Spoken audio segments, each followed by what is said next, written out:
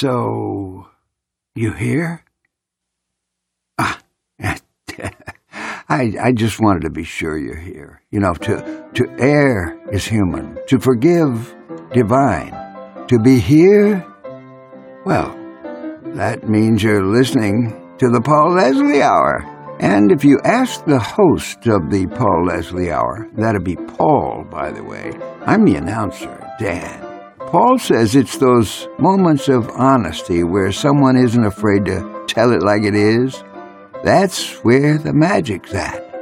Such is the case with this interview from the archives. You're about to hear the E.L. Woody interview. Now, his birth name was Edward Lee Woody, but his professional name was E.L. Woody.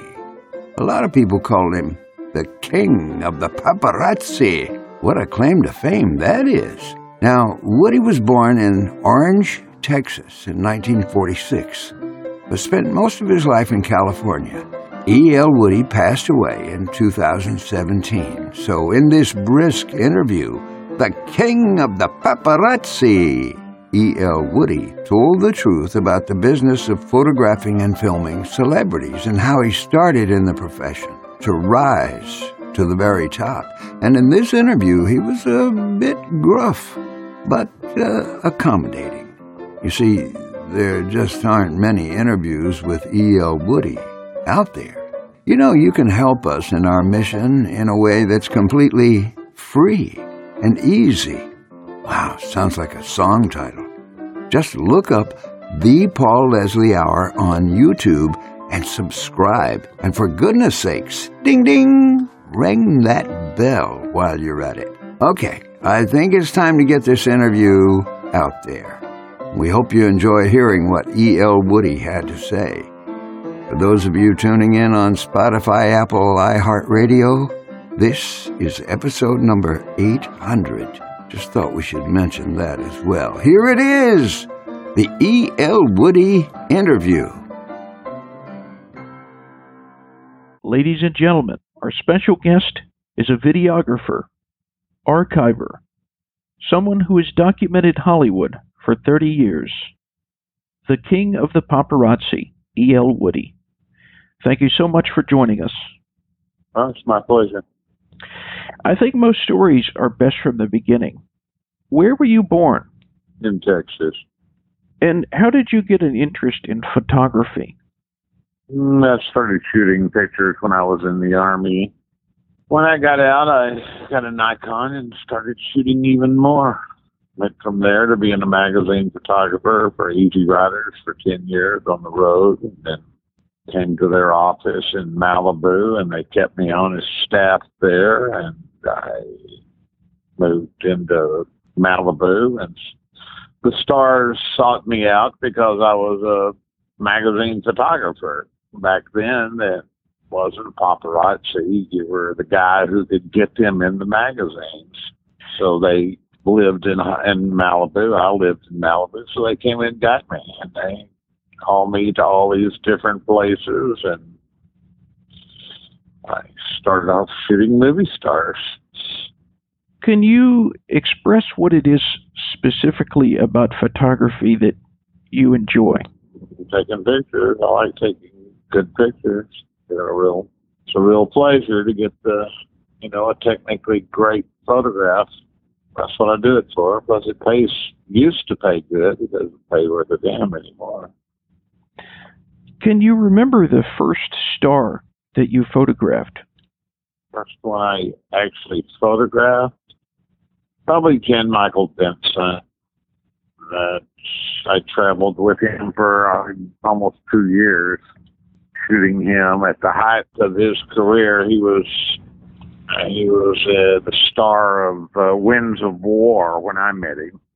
And I would go on the set with him. He would take me on the set, meet all the actors and stuff, and we'd take pictures. And we were shooting for an article for People magazine at that time. And then it just kept going. He took me off to do a movie in Florida. I got my SAG card doing that. And when we came back, he got a series called Airwolf, and he took me there for the very first day's shoot. I continued for quite a while until his career kind of dumped. He got out of control. I've been shooting since then. Can you tell us about photographing Mary Crosby? Yeah, Mary was in that movie that I went to Florida with Jana, and she was the co-star on the movie, so we became friends in Florida. When I came back from Florida, I wasn't working for Easy Rider anymore. I was shooting for, I think, Wii Magazine. I think I was roving editor for Wii Magazine at that time. And Mary had, we were friends. So we had the huge fires in Malibu in '83. And she had saved her horses, and Star Magazine wanted to do a story about her saving her horses. So she didn't trust their photographers, so she asked me to come take pictures of her for the magazine. And I got paid $500 for a 2-page spread. It turned out beautiful, and at that point I decided, wow, this is what I need to be shooting, is stars instead of motorcycles. And that's where it started. Mary Crosby started me off doing it. She's the one that introduced me to Star Magazine, and they became huge customers afterwards.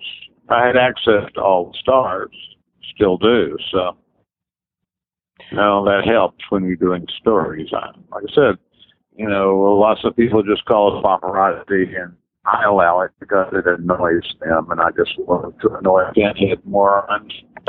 And actually what I am is a magazine photographer. I had my first magazine cover in 1972, so I don't really care what they call me as long as they pay me. And what was the cover? It was 1972. Who was it? I was working for a racing magazine back there. Straightaway magazine it wasn't NASCAR. It was like a level below NASCAR in Houston, and it was the Jimmy Johnston was one of the race drivers. What is the photograph that you are the most proud of? Oh, the one I got paid the most for. I'm a businessman. I'm in business. This is what I do. I love my great photographs, but I'd much rather be paid for them. I have to pay the rent. This is a hard job. I've got every pinhead in the world with an iPhone thinking he's a photographer out there competing with these days. They charge nothing. They pay no taxes. It's hard to compete with them. How did you transition into doing video? Actually, Sylvester Stallone had rammed my car 14 times with his bodyguard after I'd caught him coming out of a nightclub one night with a date while his fiancée was in France. It was like 91, I think. And he chased me in his Mercedes, and his bodyguard was ramming me with his car, and they both ended up piling up in the street, and I drove away. So when Stallone's lawyer was grilling me and trying to intimidate me, one of the questions he asked was, Mr. Woody, when Mr. Stallone was allegedly ramming your vehicle, did you have a video camera at that time? And I looked at him and says, no, but I will next time.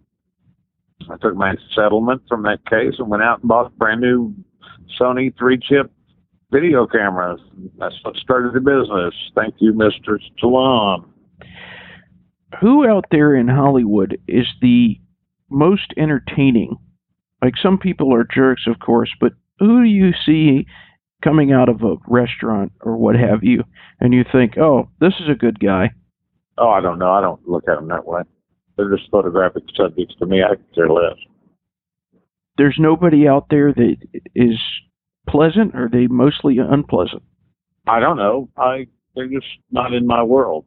They learn not to get close to these people. They're maniacs, nut jobs, weirdos, most of them. Elliot Mintz is a publicist who has told a lot of his clients that when you are about, that they should talk to you. Yeah, that's true. I mean, I make stars, Believe it or not, I discovered Paris Hilton and made her a star. discovered, I had the first pictures of Marky Mark or Mark Wahlberg in People magazine. He's always thanked me for that. We make stars. We are stars. We're part of the publicity machine. We are the publicity machine. And that's something that a lot of people don't think about. They just, the word paparazzi has got a negative connotation to some people, but when the paparazzi stops taking pictures of the stars, then they're not stars anymore. Yeah, that's true. We make them stars and we make them not stars. There's no greater satisfaction in taking one of these little pompous asses that thinks they're just too good to comes out and turn your back on them and refuse to shoot them. Is there anybody right now that you refuse to shoot? Justin Bieber. Is it because he's a brat? Don't like him. Now, tell us about some of the footage that you have. There's something to the effect of 4,000 hours of footage. Maybe 5,000. When a television station needs footage, they go to you. Yeah. It's networks, not stations. I don't deal with locals. I don't do local news. I don't do local anything. I only do national or international. What do you think about Charlie Sheen? Not much these days.